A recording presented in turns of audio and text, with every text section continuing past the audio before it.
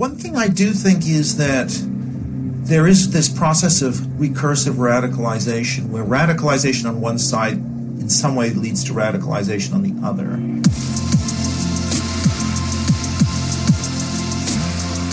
Welcome to The Empire's New Clothes, the show where we discuss the forces that make and break empires. I'm your host, Bradford MacArthur. Today we're speaking with Eric Kaufmann. He's a politics professor at University of London. He's also an author, and he writes about ethnicity, national identity, and religion. And today we dive into culture wars. What are they? What's going on? And where might we be headed to next? Eric, thanks for coming on today. Great to be here, Bradford. Yeah, looking forward to it. So before we jump in, we got some pretty hot topics. We might push some buttons today. But before we jump in, let's get a bit about your background. What, we were just speaking off camera. You're from Canada originally. You're living in the UK. And then maybe, what got you interested in these topics like culture and things like this? Yeah, so I am from Canada, and I understand you're living, probably about 30 minutes down the highway from where I grew up. But sounds like it. I live in London now, London, England, where I've been for 25 years, a long time. Okay. But I got interested, just in topics around national identity, because I grew up, actually, I was born in Hong Kong and lived in Tokyo my dad was with the Canadian Embassy, really, and with some companies, but basically I grew up about 8 of my first 10, 11 years abroad. So that kind of makes you more aware of nationhood, as something different. You don't just take it for granted. So I think that was kind of the start of my interest in nations and national identity and so on. Then growing up in Vancouver, like a number of places in North America where you had a quite rapid ethnic change in the sort of 80s, 90s, so on. That too was part of my consciousness as well. And so, interest in ethnicity and nationhood. And then my own background, I'm sort of, part Jewish, part Chinese, part Hispanic. So I've always been a little different, or at least certainly, West Vancouver, where I grew up, which was mainly sort of British ancestry community. It's less so now, but that was sort of the background. I think all of those things just made me interested in this area. Yeah. Well, let's dive in a little bit. What is a culture? And then maybe wrap that into today. What's a culture war? Like, what do we mean when we say this? Well, okay, those are different. Culture is a very loose and baggy concept, right? It's usually, when you say a culture, it depends if you mean an ethnic group or a nation. A nation like could be the U.S. and Canada. They're more territorial, political. If you're talking about ethnic groups, that's about groups that believe themselves to be descended from common ancestors. And usually they're marked out from other groups by one or more of language, religion, or sometimes skin color. So that is, these are different identity groups. When we're talking about culture war, however, that is predominantly a battle between two ideological, creedal groups. So groups based around being a conservative or a liberal, being a Republican or a Democrat. So these are much more philosophical rather than ethnic or racial or national. So they're even though they use the same word culture, they're actually very different. And if we think about culture war, that is largely a philosophical battle. It is not largely about white people against non-white people. That is not really what this is about. It's much more about, do you believe in, say, free speech or emotional safety as a paramount value? So that's the kind of culture war we're in. It's not to say the issues around ethnicity are irrelevant for the culture war. They are, but in a kind of a sort of second-order way, which is somewhat complicated, but we can get into that. I'll be happy to get into that detail. Interesting. And then why are we seeing a shift, I guess, is like, if I think about what's going on currently, I think we are all asking ourselves, why are so many people not tolerant of opposing views? And not that it's never been that way, but it just feels more prescient now. It feels like things are getting a little more partisan, more polarized than at least when I was younger, thinking back. And then, of course, earlier than I was existing, you read and you learn. And I understand that things weren't always like this in the decades prior. So why a shift? Why are we moving in this direction? Well, if you take the American case, which is most advanced in the polarization, what you see there is it used to be the case since the 1970s and 80s that whether you were a Democrat or a Republican and whether you were a liberal or a conservative weren't actually matched up. Most people were, if you ask them whether they're liberal or conservative, they'd say they're conservative. Are you a Republican or Democrat? They'll say I'm a Democrat. What happened between the 1980s and the early 2000s was that increasingly, if you were conservative, you were also Republican, and if you were liberal, you were also Democrat. And more Democrats became liberal. And then all of these things lined up. Similarly, your views on issues. At one time, your views on abortion and the economy and guns and immigration were only loosely related. And that's still true for African Americans, by the way. But for white Americans, their views have now lined up to fit the ideological package of the party they support. So that process has led to a lot of sorting. And that leads to the kind of polarization. So there are fewer people living in counties that switch from the Democrats to the Republicans. Most people are now living in counties that vote for the same party every election. So that's happened in the U.S. Now, the only thing I would say is this is not just an American phenomenon. So you're in Canada right now. It used to be the case you'd have a lot of people switching from the Conservative Party to the Liberal Party at each election.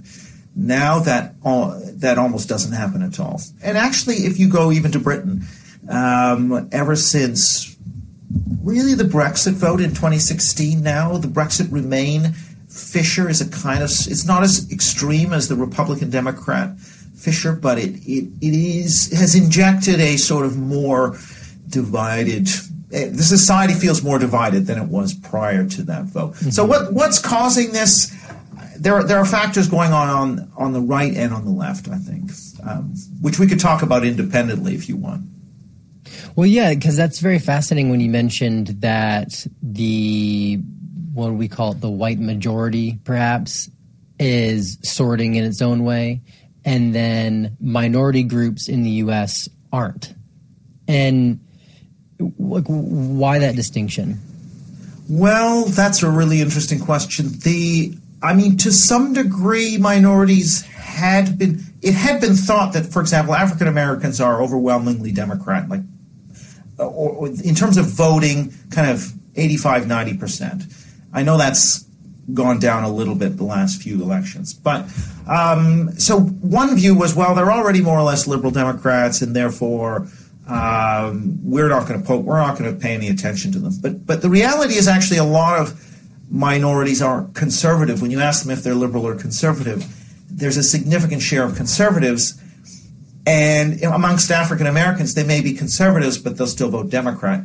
That's much less true for Hispanics and Asians, for example, who have been shifting away from the Democrats since about 2008.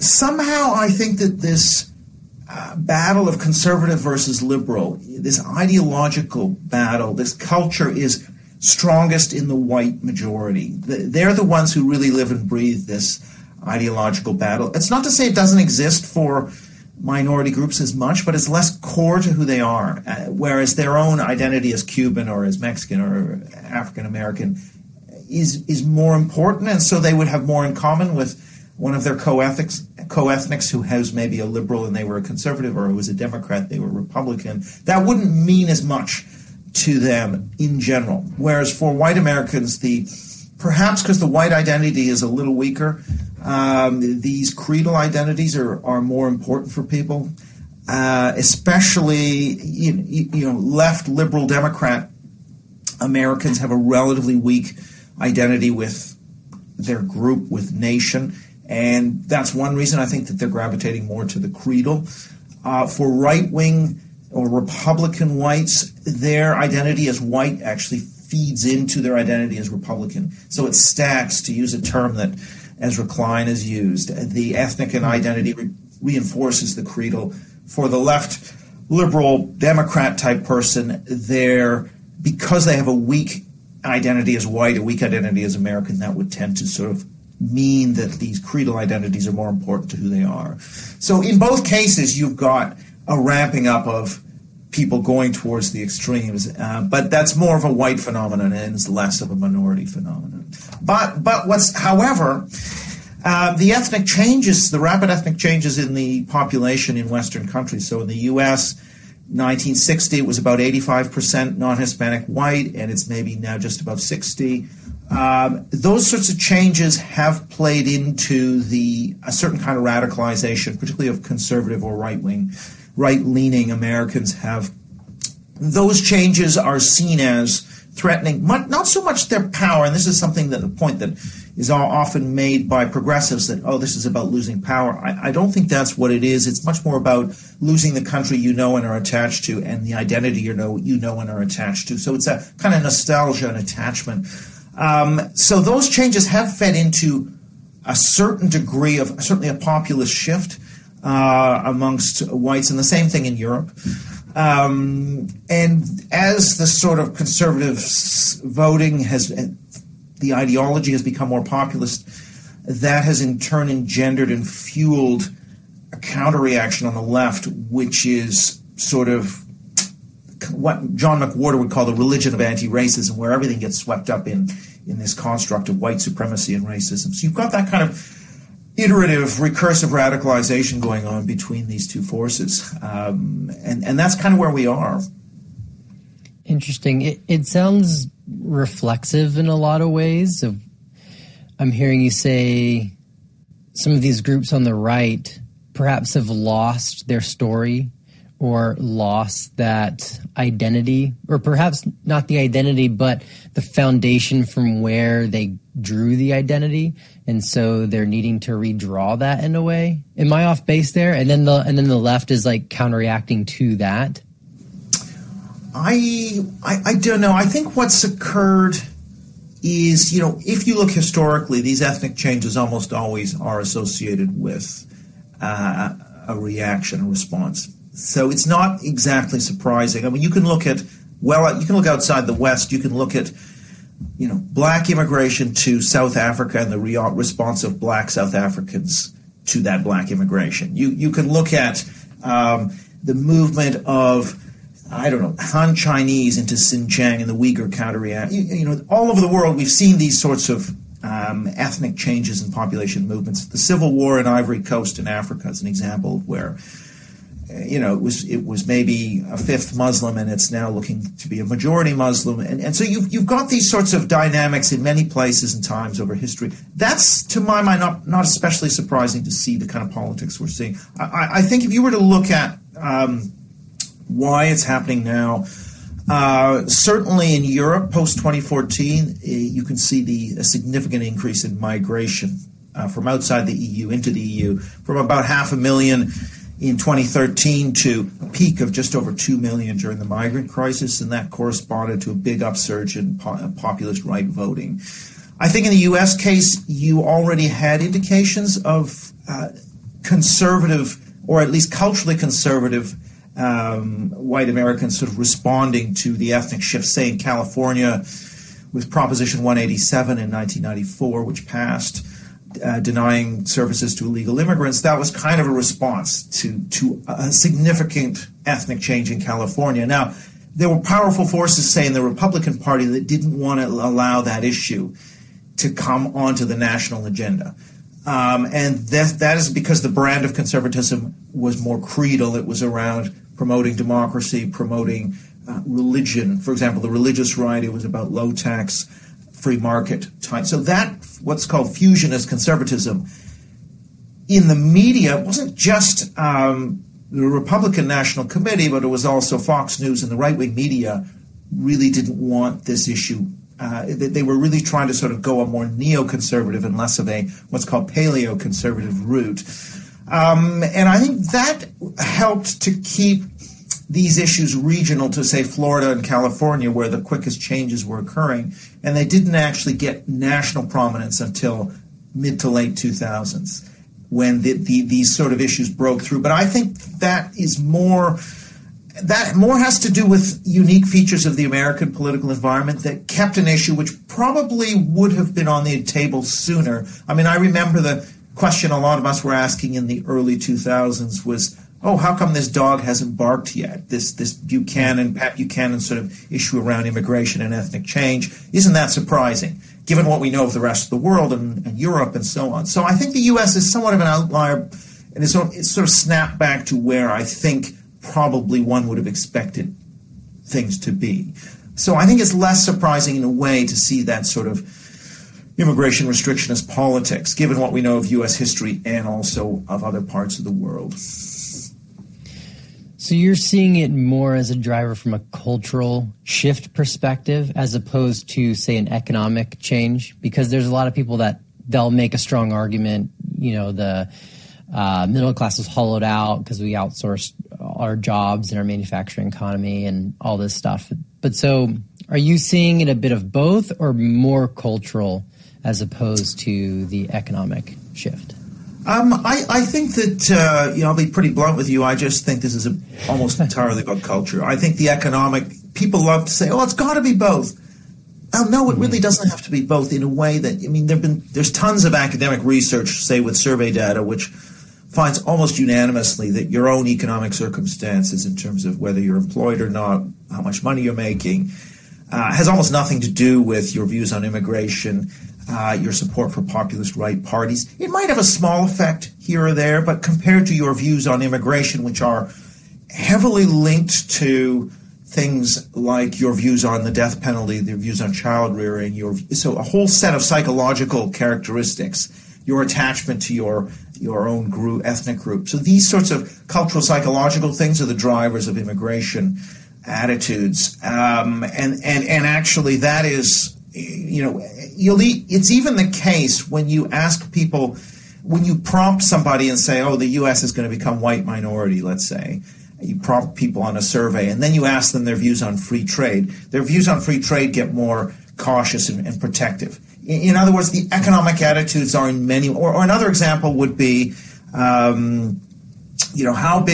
important an issue is pressure on public services. You ask Brexit supporters in Britain or Trump voters in the U.S., how important is pressure on public services as an issue out of 100? You might get a 50. If you say immigrants putting pressure on public services, it goes up to 75 or 70.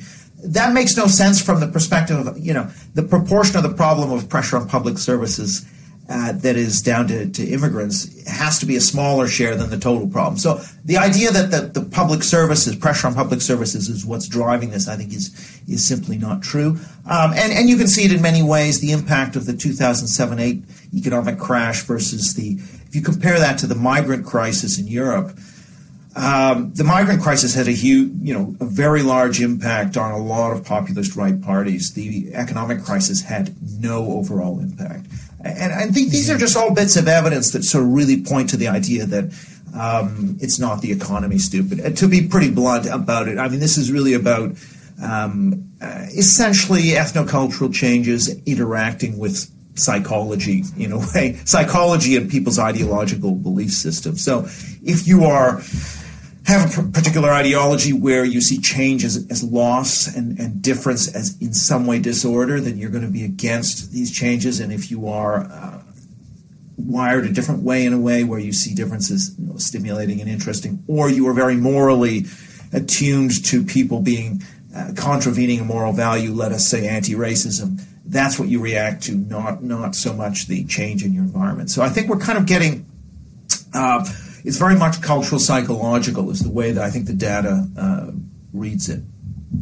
Interesting. And what's of course fascinating is that both sides seem to have a winner-take-all mentality, and either they dictate what's right and wrong completely or they've lost completely. That seems to be the perspective of both sides. How do we become more tolerant going forward? Like, is it even possible from where we stand, or do we need some kind of, I don't know what to say, like a more of a crisis, and then we can work things out? Or can we literally just start working in a more tolerant direction from here? Yeah, it's a really hard one. I mean, the problem is you see craziness on the left, craziness on the right. I mean, I think anytime we can move towards reason and freedom of speech, that is going to improve things. And I think, so that some of the illiberalism, particularly on the progressive side, because one of the issues is that, I mean, you've got this craziness of the right, and certainly the Republican Party, they bear a responsibility for talking up things like the election was stolen and whatever. So there's big responsibility perhaps on the Republicans to kind of try and be more fact and reality based. But on the other hand, so many of our elite institutions have gone in for activism, I would say. I mean, certainly coming from the university sector, it is saturated with what I would call cultural socialism, this idea that what you might think of as identity politics, that race, gender, and sexual identity, the claims made on behalf of historically marginalized race, gender, and sexual identity groups are never scrutinized scientifically, rationally. So there's a suspension of disbelief when it comes to certain topics, and if you transgress sacred values around those topics, you're more or less liable to cancellation.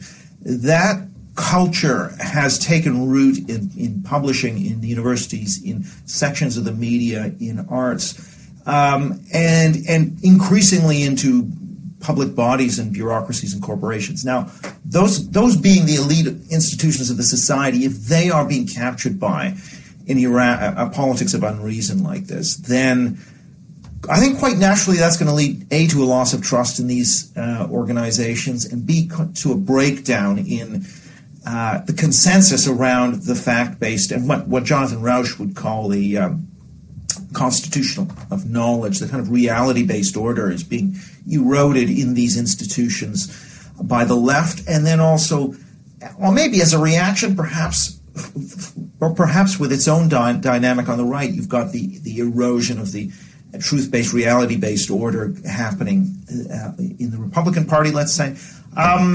And so, yeah, I think it's happening from both sides, but I guess I would see the left and progressivism as being more influential in the culture because they dominate the elite institutions. And I think they have a responsibility to dial back the activism, what they would think of as moral leadership, but what is essentially just a raw exercise of cultural domination. To dial that back and to actually start supporting freedom of speech and scientific reason, I think that is the first thing that has to happen, because I think when you have corrupted the elite institutions, I think that just throws the entire society into disarray and just sows distrust across the board. Now, if they can clean up their act, then I think they've got a better claim to say, hey, we're supporting free speech and reason. How can you be essentially making irrational claims? And I think there would be, I think, a greater degree of trust if that was done. More people would say, okay, so these elite institutions do stand for these core values, enlightenment values. Actually, we can be a bit more critical of what the right is doing. Yeah. Well, there's definitely a lot of contradictions on both sides, as you've kind of pointed out in that. What was the term you just used? Suspension of disbelief. Right. It seems quite prevalent on both sides, and that's the conundrum moving forward. Is, I spoke with this guy David French a bit ago, and he made the really good point that the right's not going to change the left's not going to change the right. They must change from within, and that's kind of stuck with me. And so I'm unsure how the left can change from within. I'm unsure how the right can change from within, because inside dissenters are attacked so viciously as being like a traitor and off culture. And so I'm very open, and I want to see ways we can do that, but I'm unsure how these culture groups can work within themselves to get back to a more reasonable center. Well, one thing I do think is that there is this process of recursive radicalization, where radicalization on one side in some way leads to radicalization on the other. And you can see that even in news coverage, and I'm working on a paper now where you can see just the use of extreme language to characterize the other side. I mean, it's sort of one side does it, then the other side does it, and they're kind of riffing off each other. I mean, I guess I would say, I mean, David French has a point there clearly now but how do we get back to a situation where we're dialing down the temperature? And I guess I would say I put a lot of, I really do fault the sort of progressive liberal side, because there's because I think actually, even though we are talking about wokeness and woke culture since about 2015, I think even prior to 2015, going right back to the late 60s, you can see that essentially anything around race and gender and sexuality, although it was more about race initially and a bit about gender, those topics already had powerful taboos around them from the late 60s onwards. So already the application of reason and proportion was already vanishing from those topics on the left, and increasingly on the left liberal side in major institutions from the 60s. You couldn't easily have a conversation about the pace and scale of immigration, the cultural impact of immigration, for example, from that date onwards. Yes, people weren't necessarily being hounded from their jobs the same way they are now, although there were instances, for example, people who wanted to argue about the role of heredity in terms of psychological traits. Let's leave the race stuff out of it, but just in terms of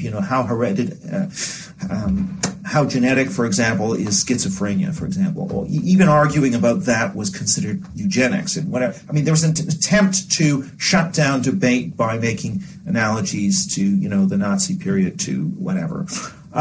So I think the rot was already there. I mean, what we actually need is to have a balanced debate over, instead of saying you're either open or you're closed. If we take the immigration, ethnic, cultural change question, no, actually, the way we should be framing that debate is you're in favor of faster or slower, and we've got to come to an accommodation. And we've got to come to a number and a rate of change that's a midpoint for the population. Instead, the way it's framed is if you want slower, you are in the closed box, you're a nativist and a racist. That kind of way of arguing has, I would argue, been around since the late 60s. I don't think that's a post-2015 development. So I actually think part of what happened was that the taboos around discussing these subjects around those core identity topics were already in place.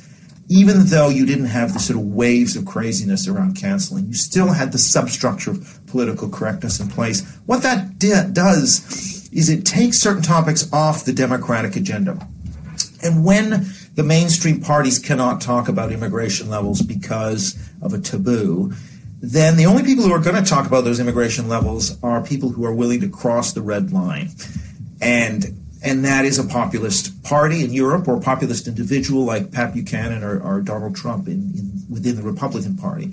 So you are essentially, it's a bit like if you're only selling one color pair of pants in your department store, there's going to be a black market pop-up selling the blue jeans and everything else people want. So by essentially shutting down debate on a number of topics people really care about and calling it racist or sexist or whatever, all you're doing is creating populism, and that then ratchets into polarization. So we actually need to unpick some of these taboos. We still have to have some taboos, but they should be shades of gray going into black rather than black and white. And right now it's very black and white, and we have the progressive left pushing for an increasingly binary interpretation of a lot of these questions. I think if we were able to kind of unpack that and make more questions about reason, where you could raise questions about the rate of, it could be the rate of cultural change, or you might have a theory. We could talk about the sources of group inequality. We could do it scientifically. You might argue that it's about discrimination. You might say, well, no, it's not about discrimination, but in an open climate, that would be a legitimate argument to make. Hey, I've got some data, and I'm going to argue that it might be family structure, it might be something else. That's what's really driving this. We don't have that and haven't had that kind of an open discussion for a long time. So I think until we get to that more free and open discussion of topics people really care about, I just don't see this dialing down, and I'm afraid I think that the progressive side bears an awful lot of responsibility. Now, they don't bear all the responsibility. I mean, clearly, I think the right is nuts on a number of issues. But I would want to be able to have a debate over guns and abortion and the environment and vaccines and all these things, a respectful debate. I think if you are able to lead by example and say, well, we're going to have a respectful debate on race, gender, and sexuality. Now, how about you have a respectful debate about abortion and guns and all these other things? And I think if that were created, you could rebuild a more rational free speech culture and less of a cancel culture. Yeah. No, I think that's great. And I think that's a good through line to a lot of the theories you laid forth in your book. But before we go there, I want to almost take like a little, not an intermission, but you've made some great critiques of the left. Maybe highlight a few well thought out critiques of the right. Well, I mean, I think there's the critiques of the right. I think what I'm against is sort of sacralizing issues, which turns them into a black and white. If you transgress, then you've committed heresy, right? So I think, to my mind, an issue like, abortion, an issue like guns or vaccines or whatever, I mean, these are all areas where I would see a lot of unreason on the right. But now, abortion is a tough one because obviously some people, but still, I don't think you can take the position that, a fetus is a life and that's the same as murder. Just like I don't think you can take the position that it's a woman's right no matter what, no matter, she's got a right to. I think those are very binary type positions that will just lead to, a breakdown, essentially, of any kind of understanding. You have to be able to say, well, there's a sliding scale, and there's different considerations that come in as we move from sort of 3 months to 6 months and whatever. And so we'll find an optimum point here. It's like with immigration, we're not going to have zero, we're not going to have open borders, we're going to come to an optimum number that people agree with. And it's not about you're either open or you're closed. So getting away from these binaries. And equally on the right, we can talk about, I don't think you can contest, getting worked up about some people voting when they shouldn't be. Of course, we have to have rules which try and control, you can't have people voting multiple times and dead people voting. And of course. So we can come to a sensible agreement, but let's not make claims that, courts have rejected, 60 times courts have ruled against this idea that the election was stolen. Come on. I mean, you've got to accept the legitimacy of a sort of rational process of fact-finding. So I think there's problems, I think, on both sides, right? And I think, different countries differ in this. I mean, I think, for example, the conservatives in Britain have a lot fewer of what I would consider to be irrational blind spots. I think it's much more moderate, whereas I think more in Britain you could say the problem is very much more of a left-wing problem, whereas I think in the U.S. there's a lot of problems on both sides. But it just depends on what the issue is. I mean, people they can sacralize capitalism, they can sacralize the state, even though those don't tend to lead you to be canceled. So they're not as extreme, but people still invest a lot of religious significance in these entities. And I think the more we can back off that, the better. Mm-hmm.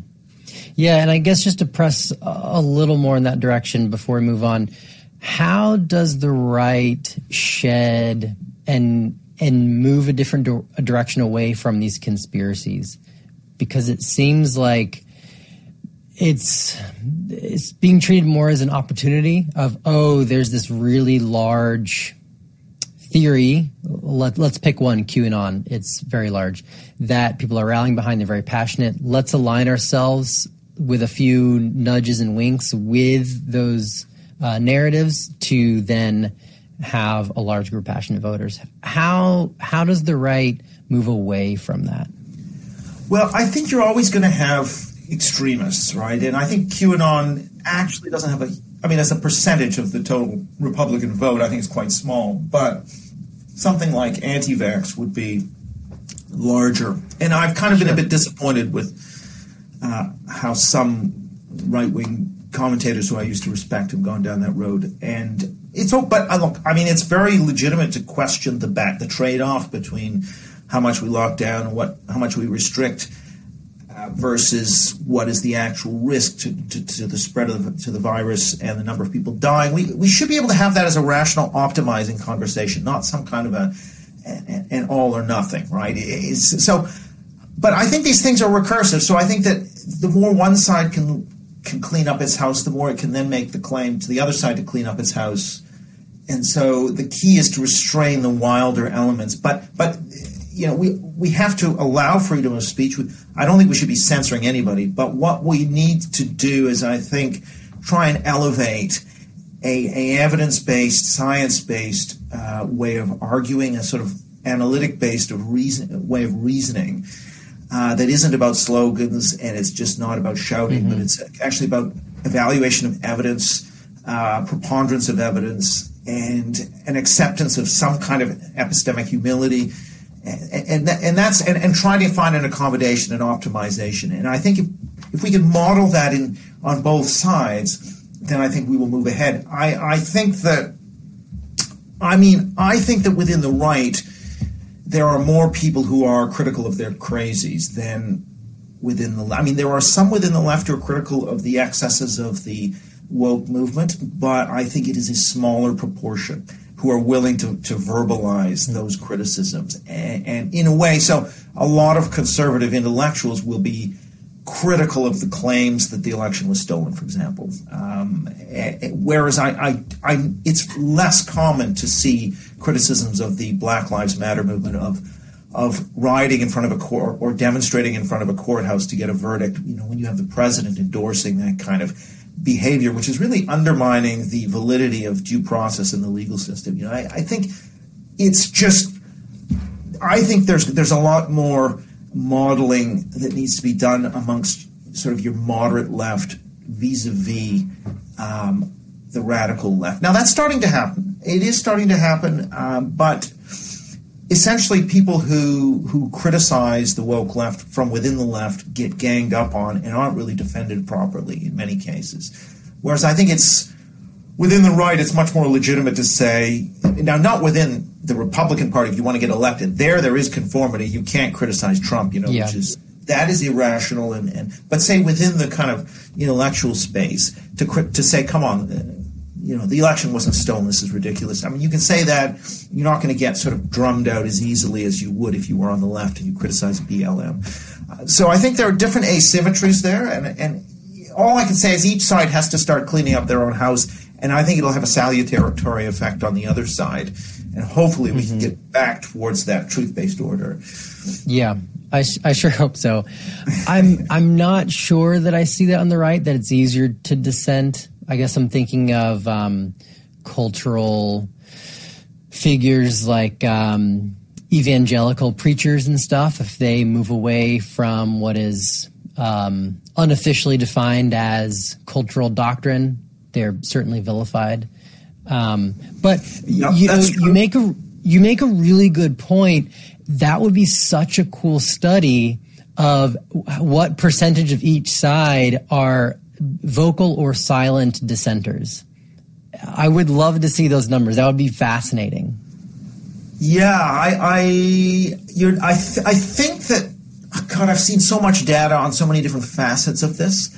Like, for example, you can see that in the U.S. there was the FIRE database of 25,000 or 20,000 college students. The more conservative campuses, the more left-wing students say they self-censor. In the more liberal campuses, which is most, the conservative students self-censor. The numbers look pretty similar. There is some evidence, though. There is evidence that Trump voters self-censor more in Democrat environments than Democrat or Biden voters self-censor in Republican work environments. So there is some asymmetry on some of these things. But you're right. I mean, probably it depends on the environment you're in. If you're in the Republican Party and you want to contest the idea that the election was stolen, which is a no-brainer in a way, for that to be hazardous to your chances. So that is clearly an enormous problem. And how do you actually get out of that, right? But I would just say, it probably depends on the milieu you're in as to how strong the conformist pressures are. I'm trying to think. The thing is, in terms of a workplace, probably even in a heavily Republican workplace, you could be a Democrat. You can probably voice a lot of opinions. I don't know. I guess I would think your chance of being drummed out of your job is lower than if you are expressing certain conservative opinions in a very liberal workplace. So I think the very liberal very left-wing workplaces tend to be perhaps somewhat more censorious. And I think we see some echoes of that in some of the opinion survey data around would you date someone from the other party? Would you want your child to marry someone from the other party?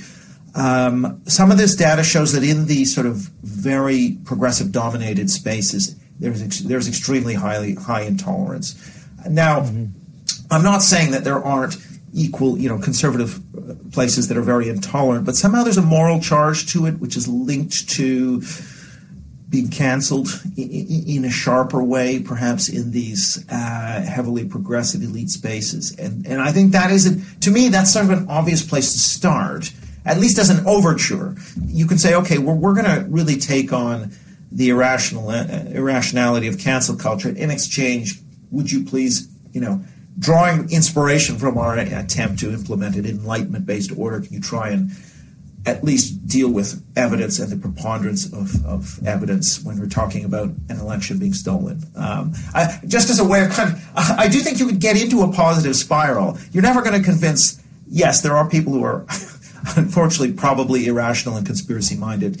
You're never probably going to reach them, but I think they're actually a minority on all sides. Yeah, I'm into a positive spiral. Let's get there.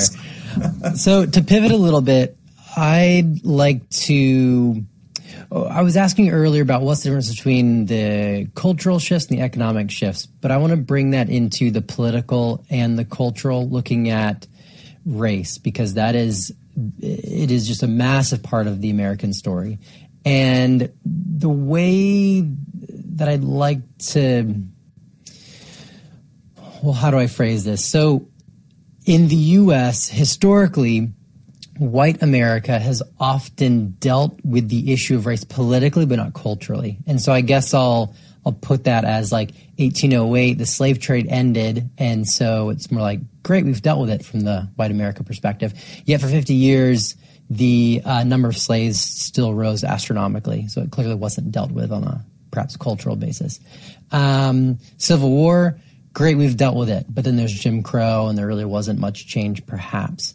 Civil rights, great, we've dealt with it. And so the question is, how much of the current culture wars is fueled by a desire to resolve race from a cultural perspective, not so much the political perspective? Well, I mean, there is this sort of process of, it's a sort of glacial advance from the ending of the slave trade through to civil rights. I think you've got to go with hard indicators that are properly, what's the word, that survive falsification, that can be used for testing. So, I mean, looking at the number of police shootings of unarmed black people over time, or the interracial marriage rate, or the number of people who say they don't want to have a black boss, or any of these indicators all show, dramatic improvement. Now, they're not down to, they're not perfect, but I am skeptical as to how much further one can go on some of these indicators. Now, you can always look at, I'm very much of a fan of quite nuanced scholarship. So, for example, work by, I think it's Roland Fryer, who shows that, there isn't a discrepancy in terms of the likelihood of police shooting black people as opposed to white people when you account for a whole series of factors, including the murder rate within the different groups and the encounters with police. But there is a discrepancy in terms of roughing up suspects. So that would be, okay, let's look at roughing up suspects. Now let's perhaps entertain some counter-arguments that this isn't about racism. Let's see if we can refute those, and then the racism argument will grow stronger, and then we can think about, okay, what policy measures might we take? Body cams, could be one example, or new types of training or whatever, so that we can try and actually reduce that in an incremental way as fast as we can, as cost effectively as we can. I mean, that's kind of the approach that I would like to see, instead of sweeping statements about, this is systemic this and institutional that, and unmeasurable sweeping theories, right? These sort of shadowy forces you can't measure, but they somehow grab a hold of your brain, and even though we don't know about it consciously, we're being biased. All of these are, in my views, meta-theories that are not measurable and falsifiable, and therefore are unscientific. That's really what a conspiracy theory is like, is it posits unseen, in a way that these unseen forces and which we'll put a name on, like white supremacy, are somehow leading to discrepancies, instead of actually intelligently trying to kind of say, okay, here's 5 or 10 different explanations for why there's a difference in group outcome of some form or another, whether it be wealth or whether it be stop and search or whatever, and we're going to evaluate these systematically. I think the idea of disparate impact is an extremely negative one, this idea that just because there's a difference in terms of group outcomes, ipso facto the thing must be racist. I think that is a violation of reason, actually, because the whole idea of racism is that it's intentional. It's got to be intentional in some form, and it has to be measurable in some form. Now, to have effects that are disparate, I mean, every policy is going to have a disparate effect. Higher tax rates are going to hit Jewish Americans harder than Christian Americans. But does that make them anti-Semitic? Well, no. I mean, you have to kind of, I think we need to get away from some of the kind of reasoning that just takes any group-based disparity and immediately reads some kind of systemic thing into it. Of course, so now it's not to say there isn't such a thing as systemic racism without racists. It could exist. There's a number of ways it could exist that are measurable and testable. So one could be, let's say, people in predominantly African-American areas would charge more for car insurance, even when we take into account the level of crime and the property values and all the other variables we use to assess car insurance premiums. And let's say that higher car insurance premium was put in for a racist reason, a kind of redlining kind of reason, and hasn't been reformed to now. Well, you should be able to show that by simply taking account of all the other factors and saying, hey, there's this unexplained penalty that people in this area continue to pay, right? That is a kind of scientific approach for saying, this is racist, get rid of this premium, please. As opposed to these grand sweeping charges of systemic racism, which underpin critical race theory and things that derive from it. That's just an example of where I just think that, again, on race, gender, and sexuality, there's a suspension of reason and disbelief in academia, for example, which seeps into parts of the media. The media is generally better, actually, on this. But the problem is you've got an inability to confront the unreason that's going on the left. Means it makes it harder to be credible when you're going after the plentiful unreason on the right. So it's just an example of where I think we have to start to sort of see reforms on both sides, really. So it sounds like you're skeptical and you want hard data to measure to then create a framework to move forward. How hard is it to measure culture? Well, to measure, it depends what you mean by culture, right? Are you talking about group differences in outcomes, or, we could certainly get people's subjective, what do you identify as? I guess I'm talking about a culture that simply has any sort of different reaction or thought based on a skin phenotype. I think that's quite doable and quite measurable. In many ways. So you could do survey experiments where you show people the same person, but you maybe vary their skin color, you maybe vary their appearance in some way, and try and measure people's reactions to those images. And so that's one way. And that's, there is research on that. There are the CV resume studies, but those have to be done very carefully.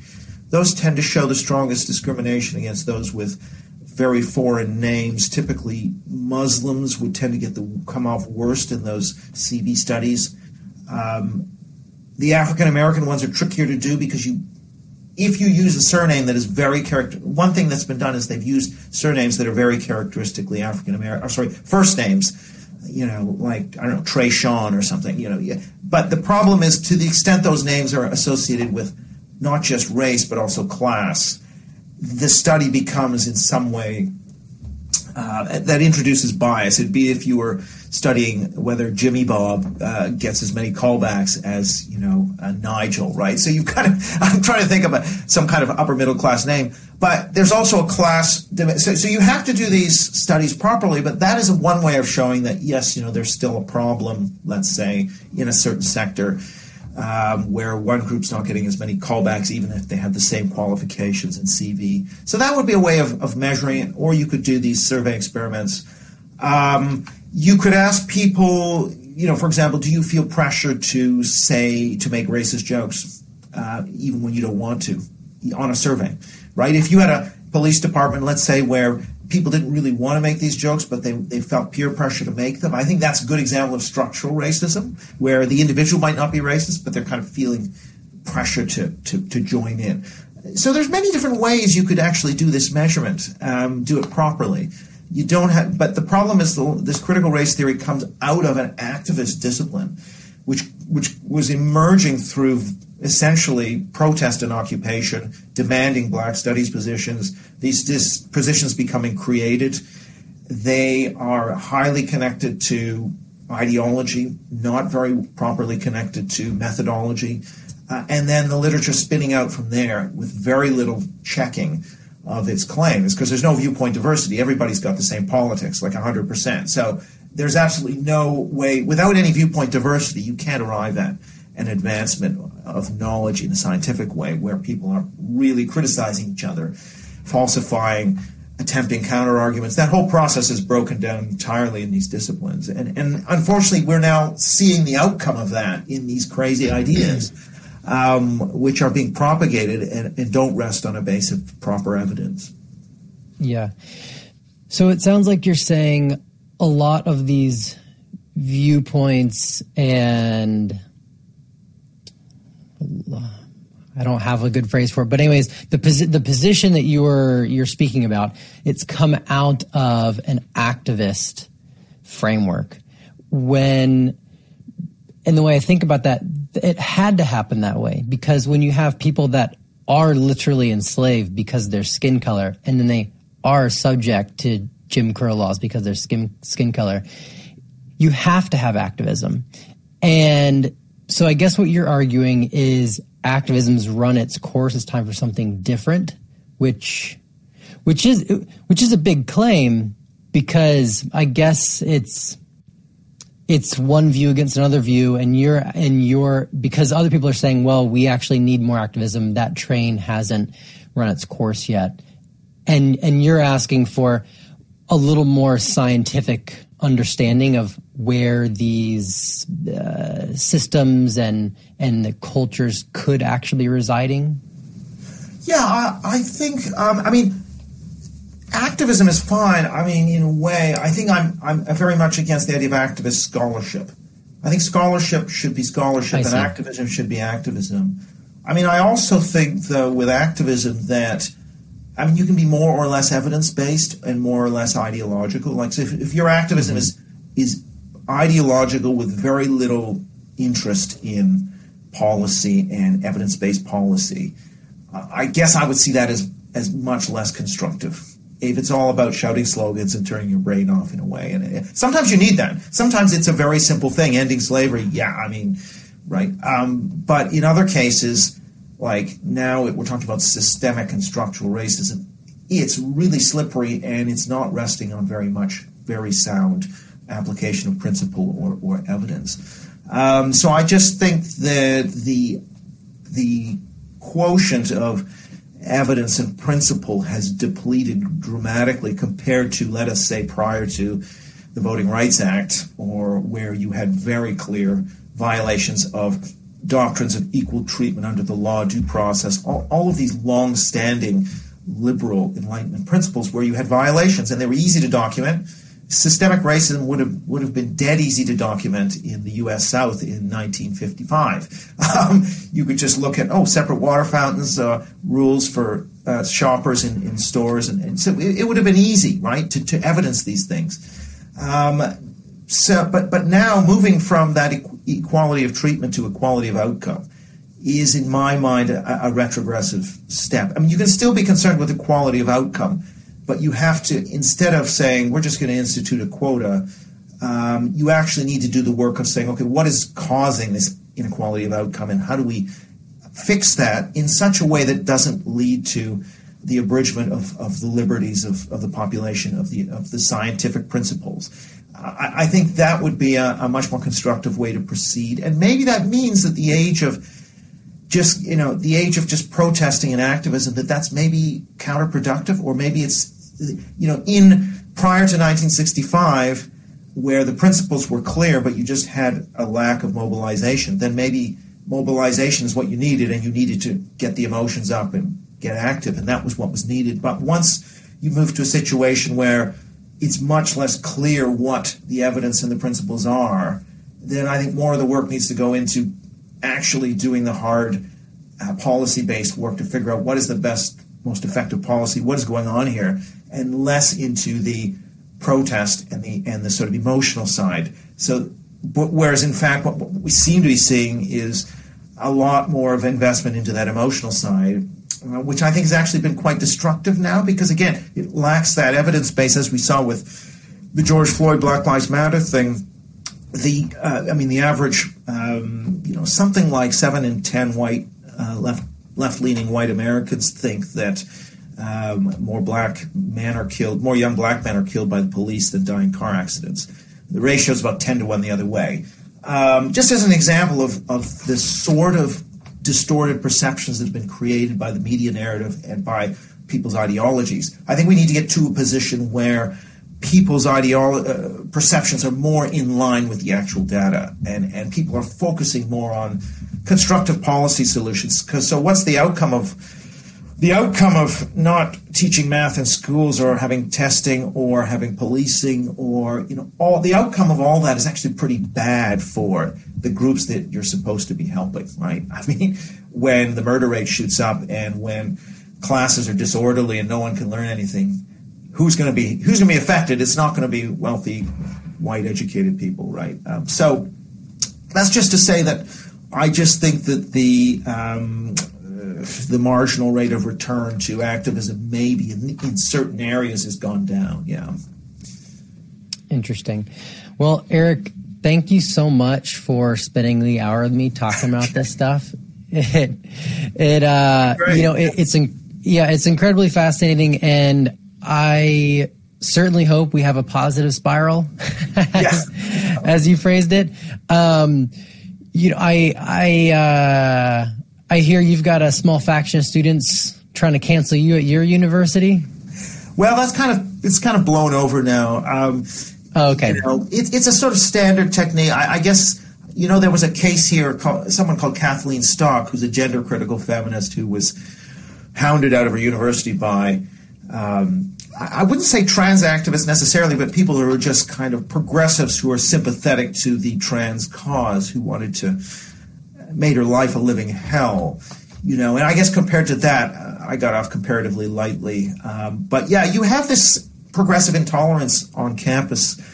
It's not especially bad at where I am, but this is part of the problem, right? Is how do we actually reinforce Enlightenment values, that idea of freedom of expression, of due process, of scientific method? All of those things have kind of taken a hit, and we're into the realm of politics of emotion. And so, yeah, I think trying to return to some of those Enlightenment principles is where we need to go. But yeah, so far I'm still alive. That's the Yeah. Well, that's great. And, that's where we need to head, is being able to talk about things that are very challenging and do it in a reasonable way, because there's going to be people that listen to this and are extremely angry at the things you've said, but hopefully we can come to a place where we can do that in a manner where we're not thinking less of the person. Mm-hmm. And we can at least say, you know what, you're human, I'm human. We have different beliefs. We have different assumptions, but as long as we're not treating people less.